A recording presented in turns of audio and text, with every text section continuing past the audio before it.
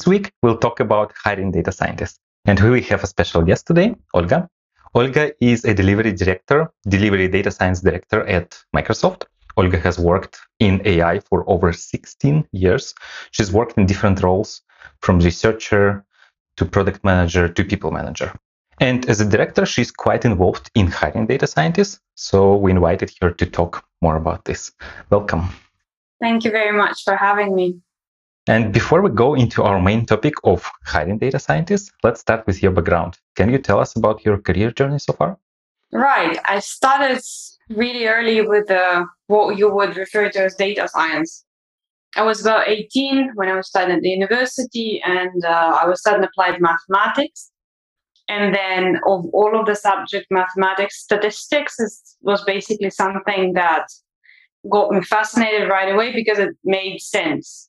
Of all of the other things, it was something which was the most tangible.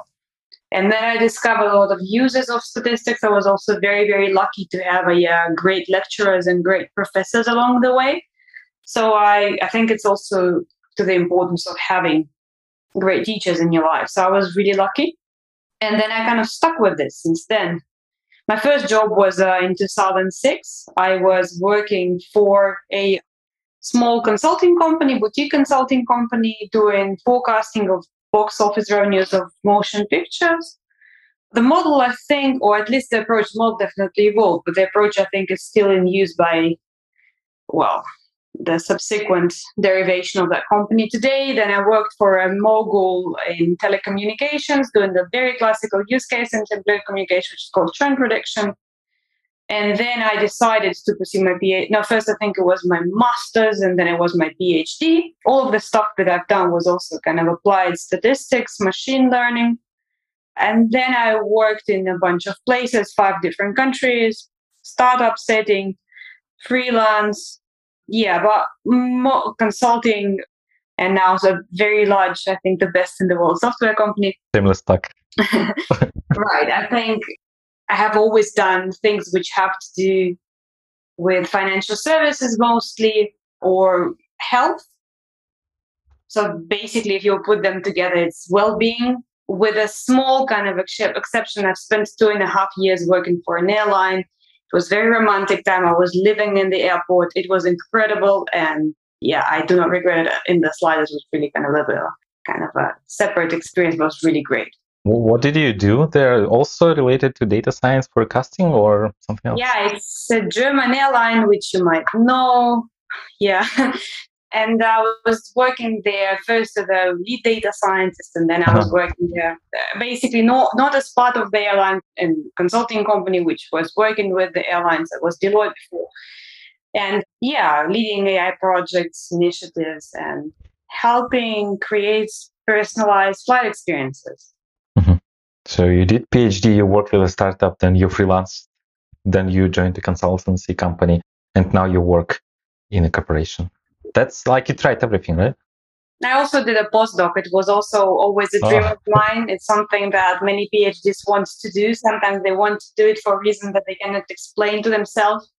So, Alexei, I also told you, I think, while we're talking about preparation of this calls, that one of the podcasts that you have made really moved me and motivated me to speak, which was about the transition from academia to industry.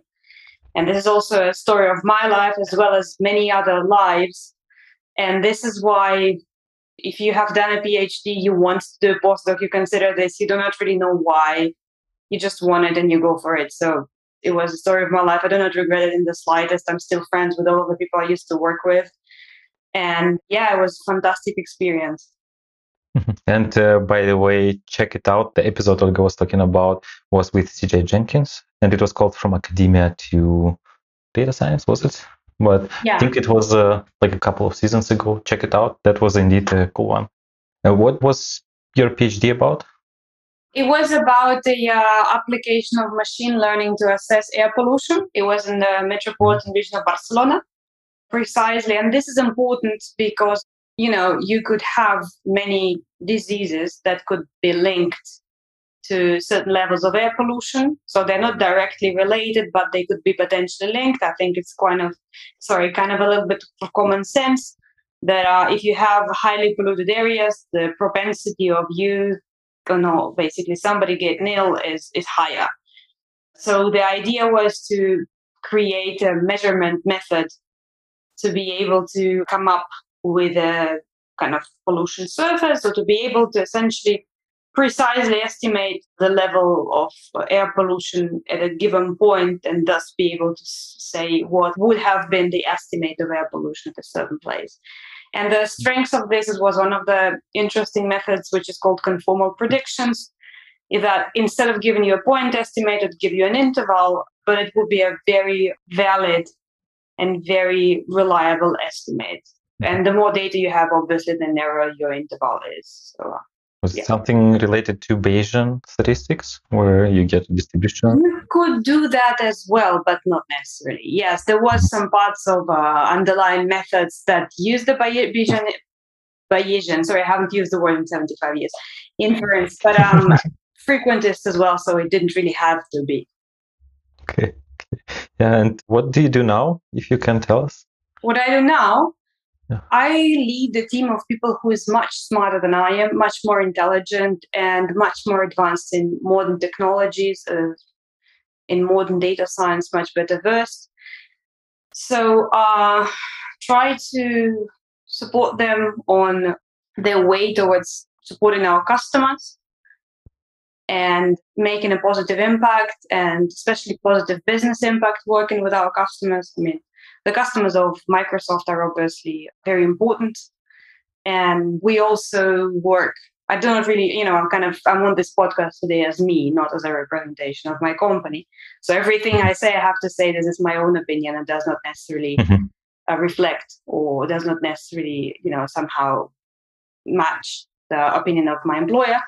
But I'm very proud to work there, I have to say, because we're really, our motto is to empower every person or organization on the planet to achieve more. And I'm just fascinated by how we work with different sizes of organizations, from moguls, corporations, 500 list, up to startups, essentially. So I have people in my team who, and me included, but I don't really spend enough time on this as much as I would want to, is to support startup founders and also female founders. We have a program which is called Microsoft for Startups. So this is also something which is quite cool. But going back to what I do as well is, essentially supporting my team in driving the best and the most meaningful business outcomes for our customers with data science, as well as I'm responsible for business development in specific regions in EMEA.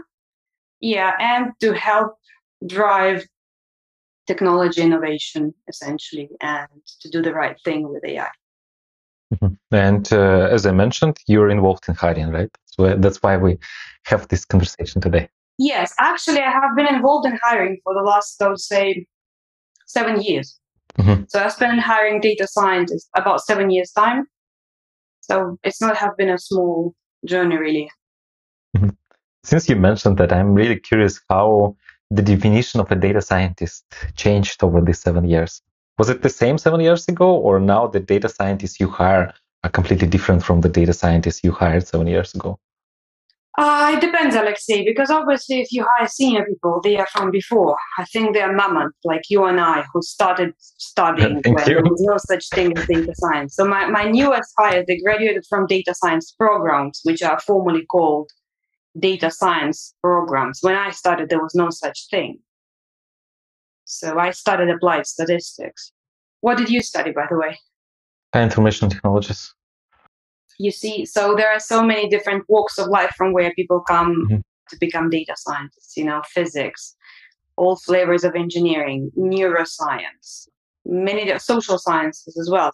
I think that sometime, so basically 7 years ago, there was a little bit of less expectations, let's put it that way, less expectations around what a data scientist would do.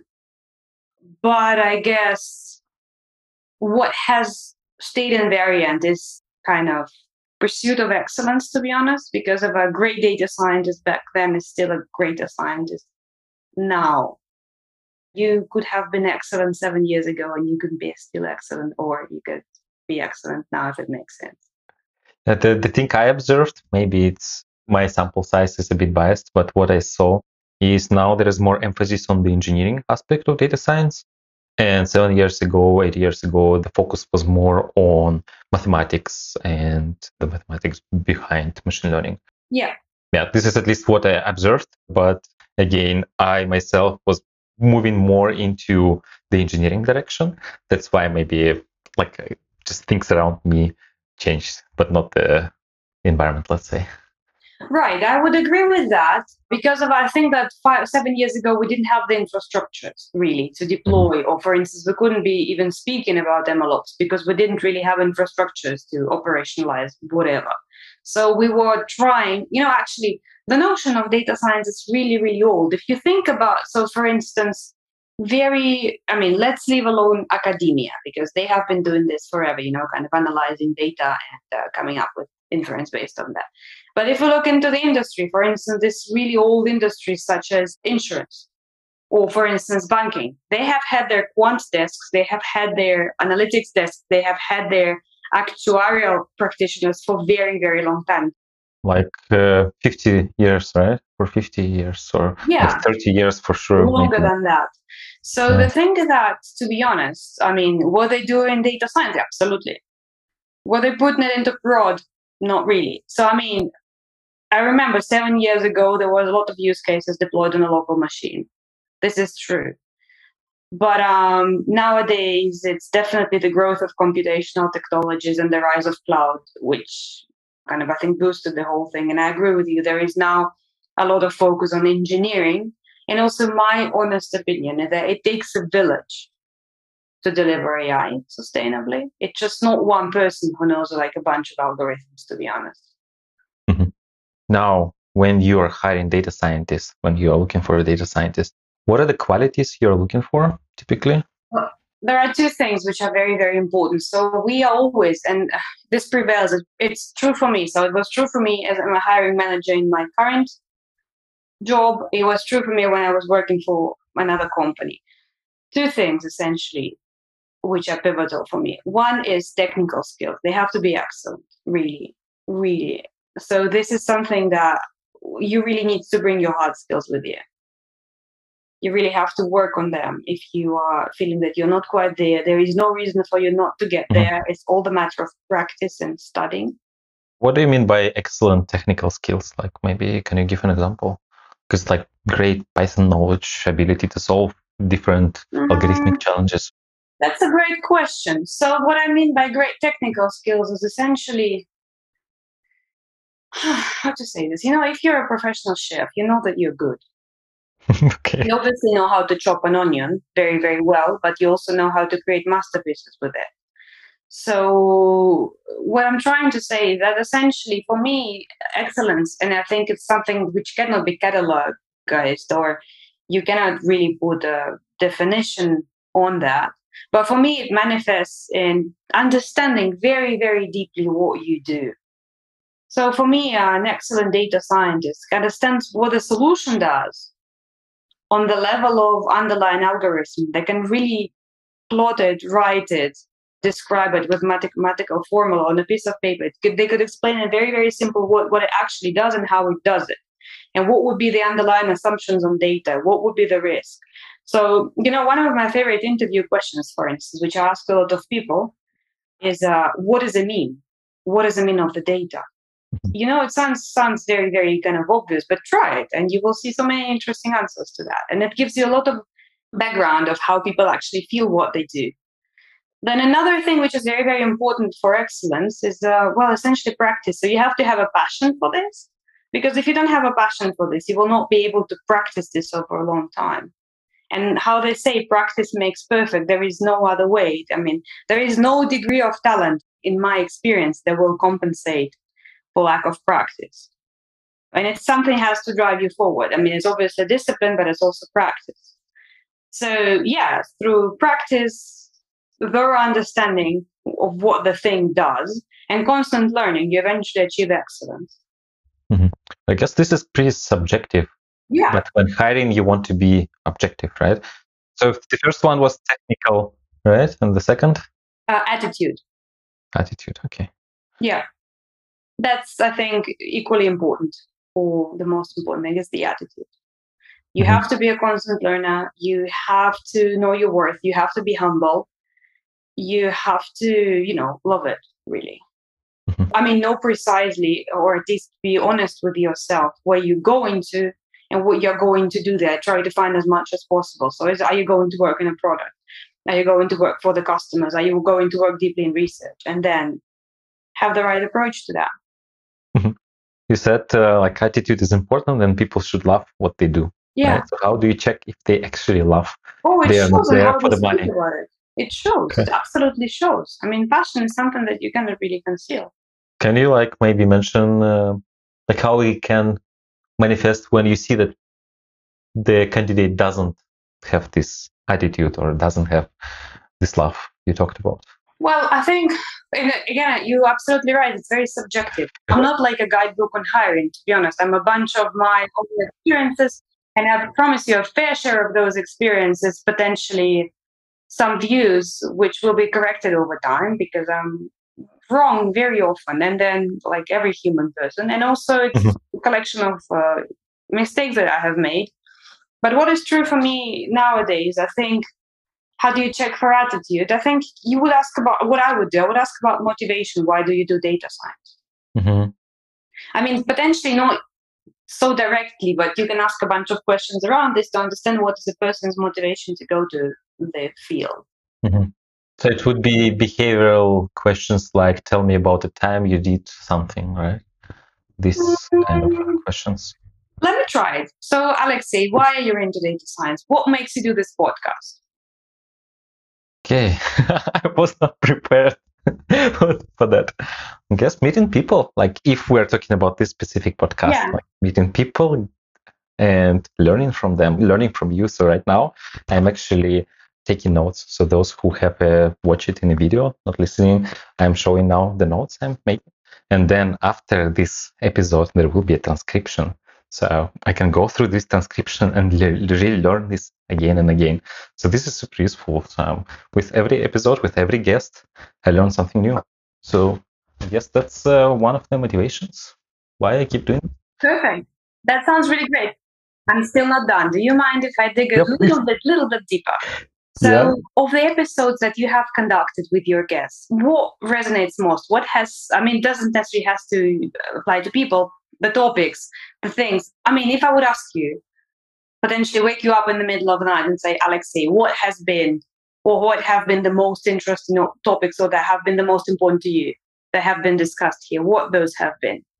Yeah, usually those are around career, like more soft topics rather than hard topics, not topics about like how GPT-3 works, but more like how you progress in your career, like why are you doing what you do, or how you became what you are right now, like the career trajectory, different roles. So this is the kind of stuff I really like. Mm-hmm. One of the recent ones were, like, for example, yesterday I interviewed a person about his experience of becoming a founder, a company founder. Yeah. So he was creating open source and became a founder. So these are the kind of episodes I really love. Awesome. That sounds really, really good. And the last question around this, what have you learned doing this exercise, this podcast? What is that you have learned about people, about data scientists, about the human aspect? That is a pretty broad question. I don't know how to answer that. But the most important thing that's, kind of the sticks. People are interesting. Everyone is different and everyone has a story to tell. Yeah. And it's funny when I reach out to people, say, hey, do you want to be on the podcast? And some of them say, oh, but there is nothing I can talk about. But then it's like the best podcast episode. Right. And then another almost last question, because I also know that you have a day job as a principal data scientist. On your reading list, the stuff that you're reading right now, what is the most prominent source of where you get the news about the latest updates on data science? Yeah, Twitter, I guess. So I check Twitter, and then if something gets a lot of exposure on Twitter, I look into this. But usually these are topics more around engineering aspect of data science rather than, the latest trends in AI. I, of course, played with DALL-E. It was fun. Like I tried different prompts. You know what DALL-E is, right? So you give it a prompt and then it generates like 9 pictures. So I was trying weird stuff like the guy from KFC is Colonel Sanders, right? He's from like on the logo of KFC, like this fast food chain. So I was trying things like Colonel Sanders is having a Zoom call with puppies to take over McDonald's, and then it would generate random pictures. So that was fun. But yeah, I'm just playing with this kind of stuff, but I'm reading more about like engineering stuff. Yeah, I see. And this is why I infer, probably because you have more passion for the engineering aspect of data science rather than the algorithmic one. Okay. And this is what you said, that everybody is different, because some people like myself, for instance, would be more driven to potentially, I mean, I'm very much into technological development, but I'm very much, the first thing when I read about the new technology, the first thing that I try to infer for myself is how it works under the hood. So what is the underlying method? So today when you said Bayesian, I was like, oh my God, because, potentially the level of conversations that I normally have in my daily job, I do not often get asked about it. And that's a shame. I mean, I should probably have made learning to myself. I probably should have more such conversations, because I really, really love that. I just remember from my university days, when you have point estimate, it's frequentist approach, but when you have distribution, that's Bayesian. That's why I thought, okay, let me show I'm smart too. You are. You're officially a stamp of approval. We were talking about two things that you look at, technical skills and then attitude, right?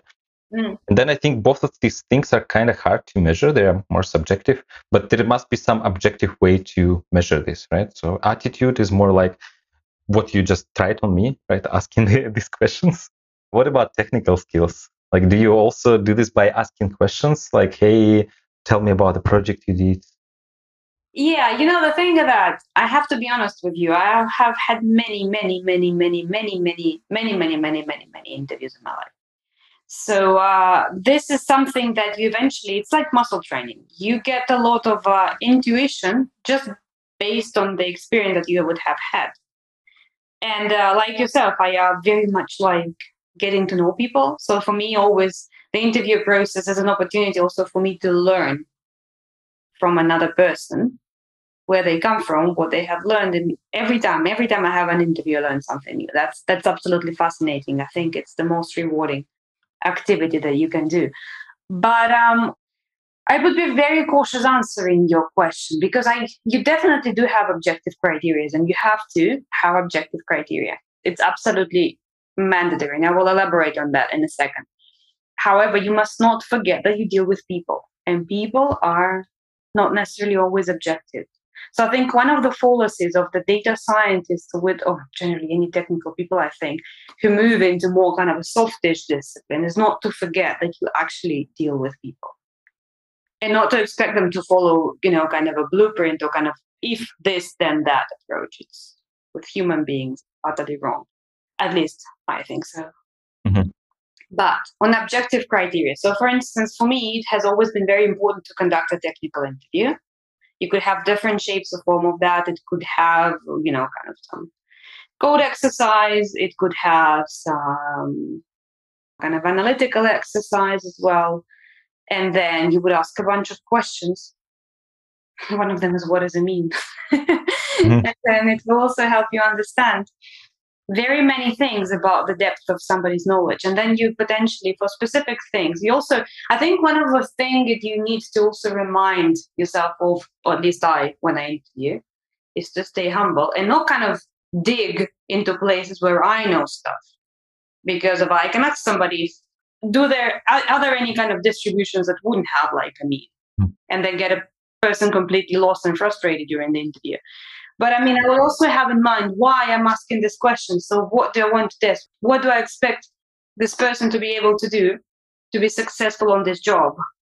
So this is important as well. So kind of also to prepare for your technical interviews and be very meaningful about what are you asking, and also at all the times respectful. So are there distributions that do not have a mean? Yeah. Sorry, I probably shouldn't have asked that. Okay. Like, what are those distributions? I invite you to check Wikipedia. What was the most interesting answer you got when you asked about the mean? Yeah, so I remember a person who we hired answered that question, and they were very specific in their answer. because they also, they have given kind of a textbook definition of a mean or an average of the data. They have provided an example of potentially how you measure this in a sample. They have provided an example of how it extrapolates to whatever population you would take the sample from. And then they have provided a practical example of how this applies to life. This was really, really good. It was really impressive for me. And yeah, I was like, yeah, that's pretty extensive. The depths of the knowledge. For instance, one of the ways how you could ask about me now, for instance, if you're still not convinced with my favorite question, is you could ask somebody, let's assume you want to move to a new country, which you know nothing about. And for instance, their currency also says nothing to you. I mean, you can obviously check it at places like xt.com, but I mean, you would not live it, and it will be not kind of something which kind of will be natural to you to operate in this environment. And then you would want to buy or rent a house. And then you would definitely want to know, for potentially you check neighborhood and stuff like that, you would want to know the average level of prices in this neighborhood or in this country. So basically, what would be the main statistics? What would be the mean, essentially, and what would be the deviations of that and stuff like that. So in a human level, that makes a lot of sense, right? To know why you want to know this. Mm-hmm. And this gives you an understanding, essentially why you want to know this and what this means and how it translates. Okay. Interesting. One of the things, also maybe it's because I'm a statistician, one of the things is that people very much kind of talk about predictive statistics and cognitive, whatnot, prescriptive. This is very, very important, definitely. But one should not underestimate the power of descriptive statistics. When I studied mathematics, they told me it's elemental, not because it's simple. It's elemental because it's their elements from which other complex things are constructed. And descriptive statistics is all this mean, median, all this kind of characteristics of data of the sample you have, right? Descriptive statistics are the statistics that describe the data. Okay. Yeah, my statistics is a bit rusty. So I know how to fit and predict in scikit-learn, but if you start statistical questions, you should be able to understand what the data tells before. Yeah, I'll take a refresher, I guess, after this conversation. Honestly, I take it all the time because I forget stuff, and then when I have the time, I would just read old books, like for instance, Hasti Tipshiriani, The Elements of Statistical Learning. I think it's that's a good one. I have it. It's a very good one. Okay, so since we talked a bit about statistics and math, so what do you think? What is more important, strong mathematical background or strong engineering background when we hire people, or we just hire both, or how do we decide? That's a very, very interesting question. I think it depends on what you want to achieve. Mm-hmm. But let's say you have a team and you want to hire data scientists for the team, and you have some objective, like there is a product, you want to add artificial intelligence, machine learning to this product, and now you have a task to hire 3 data scientists, right? So how do you decide if you want to get people who has a stronger mathematical background, who are more stronger engineers, let's say? When I hire my data scientists, I need to be able to very, very disambiguously know what I want them to do. Because, just today we have had a team meeting and we discussed things that are scope of data science work recently because of its emerging discipline still. It's been very broad, and it doesn't always play as a favor for data scientists because of, in German, there is a concept of kind of eierlegende Wollmilchsau, kind of I have no idea. It's a very interesting animal. So it's essentially a pig, which also gives wool and also gives milk and also gives eggs. So we should avoid having a data. I mean, more polite way to call this is a Swiss Army knife. Mm-hmm. Or another way to call it is jack of all trades. But being that person is really no fun, honestly. And this is also difficulty to kind of retain somebody like this in the long run, because if you kind of expect the person to be able to do everything, I say, yeah, whatever, you can, so you have to. So it's not necessarily fun to be that person. Mm-hmm. Okay. So you have to be very, very specific when you want to hire data scientists. You have to be very, very specific. What do you expect them to actually do? And if what you expect is integrating with backend of whatever the existing team is doing, then it's probably more engineering. But if you expect them to do more analytics, more talking to business, then it's probably more on the other side of spectrum, right? Yeah, let's assume you're a startup and your budget is really limited. So you want to deploy a very specific use case. And then you already have a couple of people, let's say with no lack of generality, your language is Python, and you have everything. And then, for instance, you would want somebody who will have like deep understanding of underlying algorithm and will be able to develop a custom solution and who will be able to put it into prod and ensure that it's not just kind of something that works in the research environment, but kind of runs in real time, is parallelizable, and so on and so forth. So you would expect this person to understand how this works, how this could be parallelizable. But potentially you would also be, if you already have a couple of very, very good software engineers, you will be willing to potentially forgive the flaw. Well, forgive is the wrong word, but kind of accept if this person's potentially coding skills are not at par with those of the professional software engineer. And actually, generally, for a data scientist, an expectation should not be that they should be an awesome software engineers, because it's not their job. I mean, they can be. I have met people who are, and I have a respect for them, to be honest. I'm not one of them, and definitely, unfortunately. But en masse, because you would also have expectations of kind of very deep understanding of algorithm, what the underlying thing does, and how it basically stems from the data landscape that you have, what kind of data you have to have. You would not expect this person to be tremendous programmer. They can write a lot of the research code, and that's okay. Well, it's commented. Yeah, so if you need somebody with strong engineering skills, just hire a developer, right? Not a data scientist.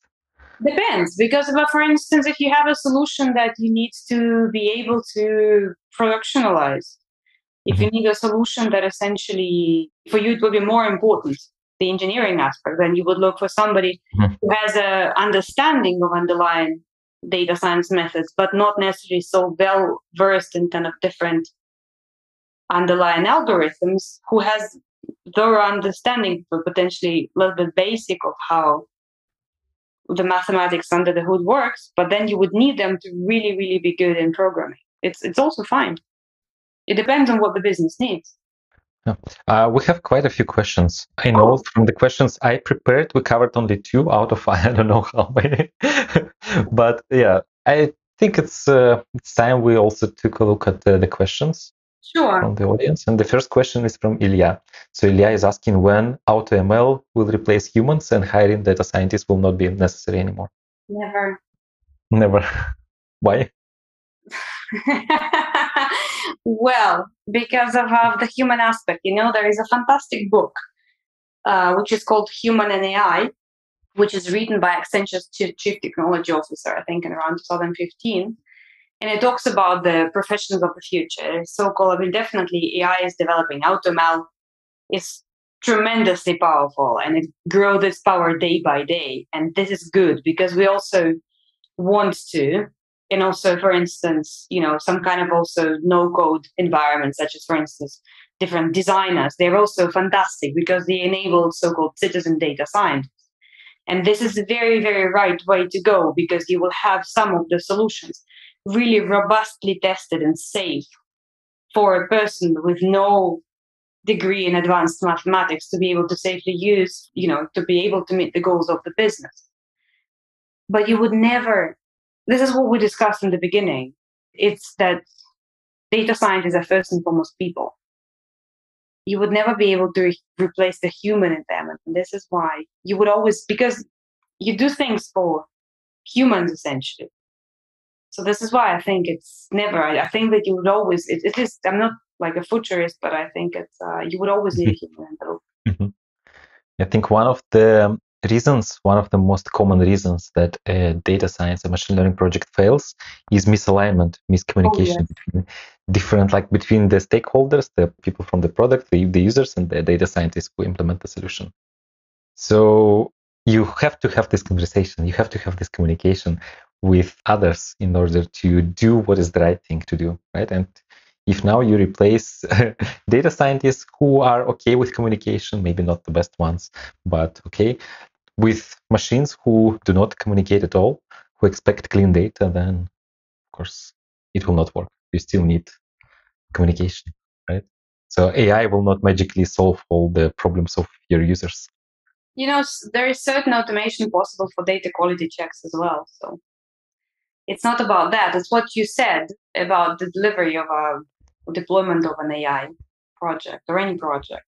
The most important thing is vitamin C, which is communication. Right. And this is not my finding. This I read it in a book. There is a woman from Spain. Her name is Araceli Sagarra, and she is the first woman who has climbed Mount Everest. And she wrote a book about this. I love this book. And I think one of the things which resonated with me most was essentially she provided examples where lack of vitamin C was leading to outcomes where people literally died going up. So this is pivotal that people communicate really. And this is why I think that you would always need people.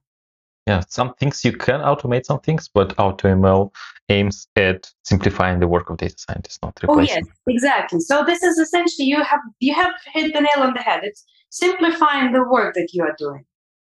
Because before you would spend a lot of time, trying and testing different algorithms, but then now you have opportunity to kind of have the machine do this for you very, very quickly and then save a lot of your time and energy. But it's the same like before, we all used to wash the dishes by hand, and now we all have dishwashers. Yeah, I recently discovered the beauty of having a dishwasher. Really? I didn't know how to start it. Yeah. And we had a dishwasher. We have had it for like 8 years. I just didn't know how to turn it on. So my life will never be the same now because I know how to turn it on now. Mm-hmm. Anyways, an interesting question. So personally, I am good at data science, but my manager wants me to do a course in management, which I feel is not relevant for me since my passion is in data science. So do you have any suggestions for people in this situation, what they can do to, well, let's say you do not want to become a manager, but your boss is kind of trying to push you a little bit in this direction, saying, hey, we need managers. We want to grow the team. I think it's a vitamin C thing. I think it's to have an honest conversation with your manager and understand basically where they are coming from. To understand what is their motivation, why you're pushing to do that, what they want you to do. Because potentially, do they want you to really lead a team? Do they want you to take more responsibility? And essentially, why you? Because essentially, if you don't want to, you don't have to. That's the thing. Because of the career path of a data scientist is a very, very hot and acute topic. And people expect some kind of blueprints which will be robustly tested in this. And it's not possible because the discipline, especially in the industry, it exists for about like 7 years. A little bit more maybe. But you still don't have enough examples of people who would reach kind of C-level positions. I mean, there are, but they are not as many as you would have potentially in engineering to be able to understand what your options would be. Because in many environments, people assume automatically that the only way up is through management.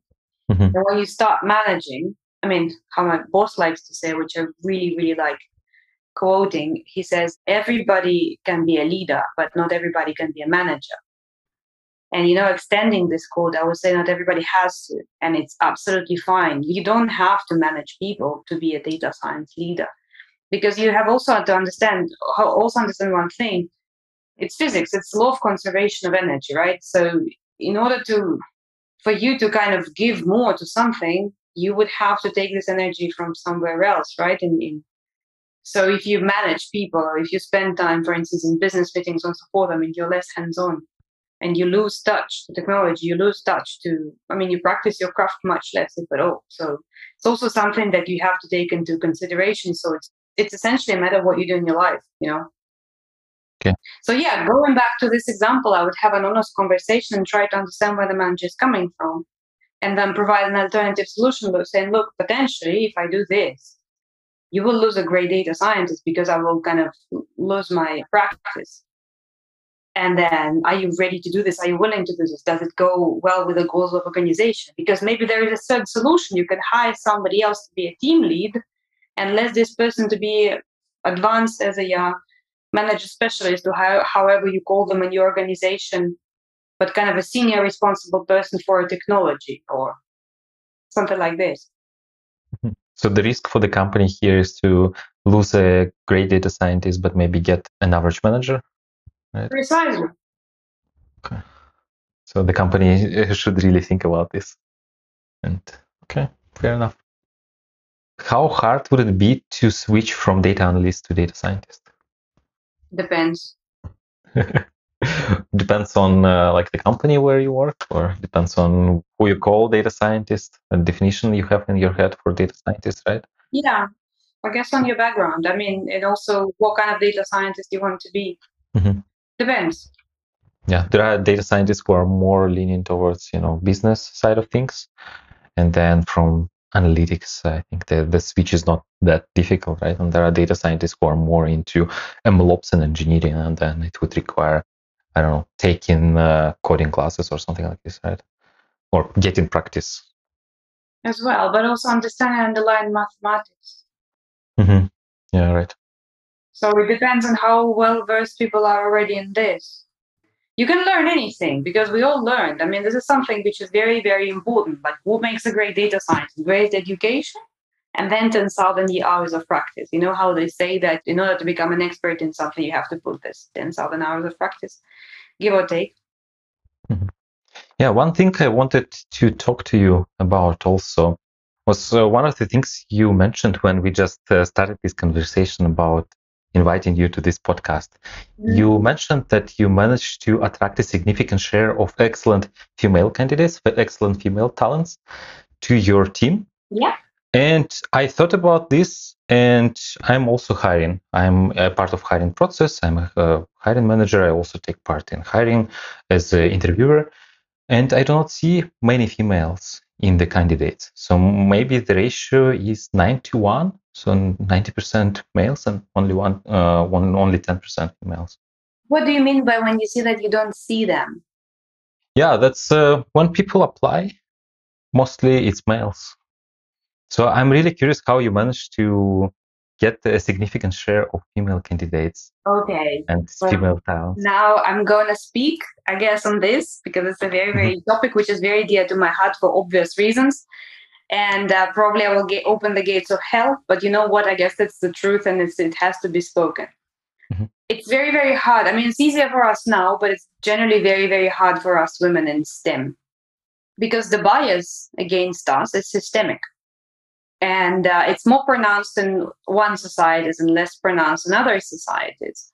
But if you focus on this a little bit more, and you would see that, for instance, when boys start, kind of developing and growing up, they are almost encouraged and incentivized to go into things such as engineering or mathematics or physics.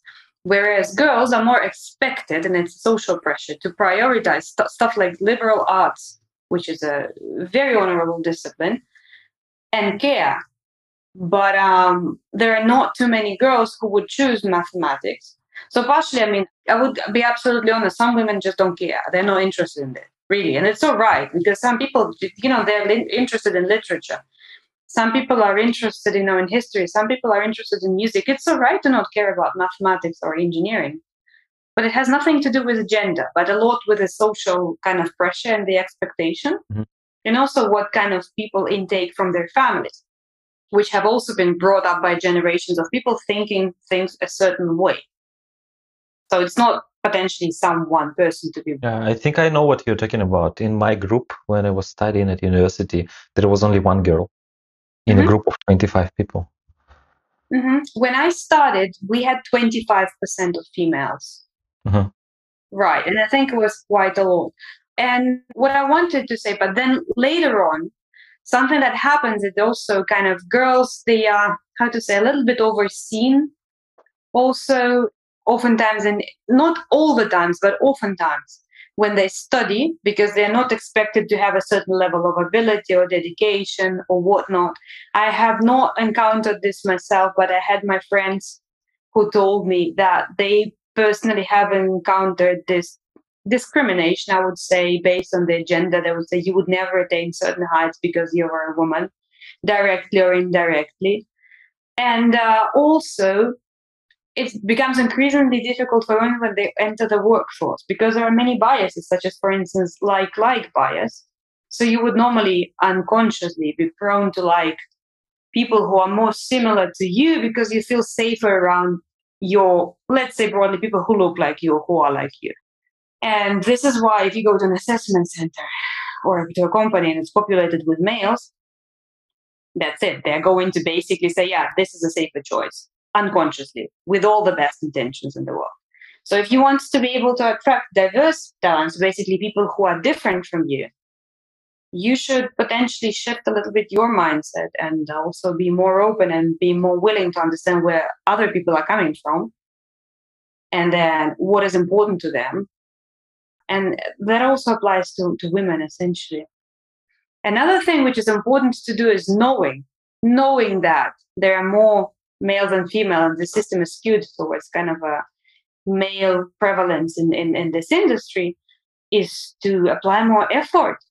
Because of I have seen a lot of people kind of expecting that somebody all out of the blue will source them outstanding female talent and just say, look, you choose. Doesn't really work like this. So you have to be able to go on a limb and go and search for these people. And you go search LinkedIn, you search your weak ties. This is actually one of the best ways because of application through a reference or hiring through a reference, in my experience, works really well. Because if you know people who are excellent, chances are the people from their surrounding are also excellent. And then you can just basically ask and say, hey, do you know any excellent female data scientists who are now looking for a job? Because the last very important thing, which is also very important to mention, is that there is a research, and I don't want to sound that I'm against men or anything, I promise you I'm not. But one thing also to say is that there is a research which shows that a woman would apply or feel secure to apply for a job only when she ticks 100% of the requirement boxes. A male is known to be able to kind of go with it when they take around 60% of boxes. So you would really need to empower, encourage, potentially sometimes convince and help somebody also boost their self-confidence. Because guess what? The self-confidence has been unboosted over generations or years. So I mean, like, and the technical knowledge and, it's actually brilliant. And then women are also excellent in the kind of, how to say that, in many things. I mean, every person's different world. You cannot just basically attribute some qualities to a man or a woman. And I say this with my shallow knowledge of psychology. But en masse, what I have seen that women are really, really good in organizing work. Excellent. Yeah, one of the questions I wanted to ask is how to make job descriptions more attractive to female candidates. I think you partly answered that question is by citing this research that women apply when they tick 100% of the boxes, but men apply when it's 60. So maybe one of the things that we can do is when coming up with a job description, list only the skills that are absolutely necessary, right? And omit all the nice to have ones, right? Yeah, I think that's always a good approach, but it's my personal opinion because on the end of the day, regardless of gender or background, you want to hire a person who could do the job really well. There is no such thing as a perfect candidate. You should also be very, very frank with yourself. What do you absolutely need a person to bring with it and what they can learn on the job? And you have to facilitate the resources for them to learn on the job as well.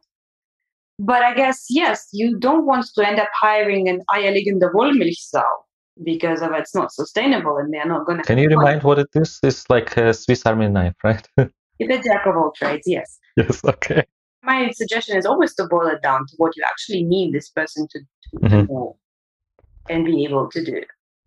Yeah, I came across a startup or a company. So what they do, they offer is you can upload a CV or job description, sorry. And in this job description, they will highlight things that say that, okay, if you include this word, it will discourage female candidates to apply. Yeah. But consider replacing it with a different, like with a synonym. So do you think it works? Like, is it how it actually works? I was quite surprised when I saw this. It was like replacing one synonym by another. And then just say, okay, like if you do this, then you increase chances of getting more female candidates. I think it does. Does it work? I think generally it does, yes, because I believe that there are some wordings which feel more appealing potentially, generally. And I would not say, if you just try this and if you rewrite your job description, you would also find it more appealing to men because normally it will suggest that you focus on things such as collaboration, team spirit, psychological safety. And I don't know, a person of any gender who would not like that. Okay. Will you consider a person who has gap of 6 years while hiring? Yes, why not? Well, because of the gap? Like maybe you think, okay, they don't have the skills that are needed? Or at least, let's say, if I have a gap, I might think this way, that the hiring manager would not think I have the same level of skills as the person who just graduated from a data science bootcamp or something, or not bootcamp, like university or whatever. The reasons why people take gaps in their career are very, very different, and oftentimes they have nothing to do with their ability to do things. Mm-hmm. Like kids, for example, right? For women. Not only for women. For instance, I know people who are men who have taken gaps, not 6 years, magnitude, just to take care of their families, because this is a normal. Life happens, but I don't think that it basically anyhow reflects on their skills. Absolutely not. But do you maybe have a tip for them to feel better or more secure when applying? When you have a gap, how can you, feel better about it and then just keep applying? I guess it's what you said, it's keep applying and believe in yourself. The thing is that I can tell you a lot of encouraging things, but the thing is that it's on everybody to believe in themselves. Yeah, it's scary. It's out there. Absolutely. I feel insecure or kind of anxious or vulnerable at many times, often and frequently, because I'm a human being and it's part of the human experience. But in the end of the day, you just think, okay, I already have a no as a baseline. What do I have to lose? That somebody basically makes a judgment about my gap. It's on them, really. I don't have to inherit this. I don't have to, kind of absorb that. Okay, I think that's all. Thanks a lot for joining us. Thanks a lot for sharing your expertise with us. We didn't cover most of the questions I prepared, but that's okay, I guess, because the conversation we had was really nice. Thanks for asking me questions. This is not something that happens quite often. Awesome. Thank you very much. Have a great rest of the day. You too. Bye. Bye-bye.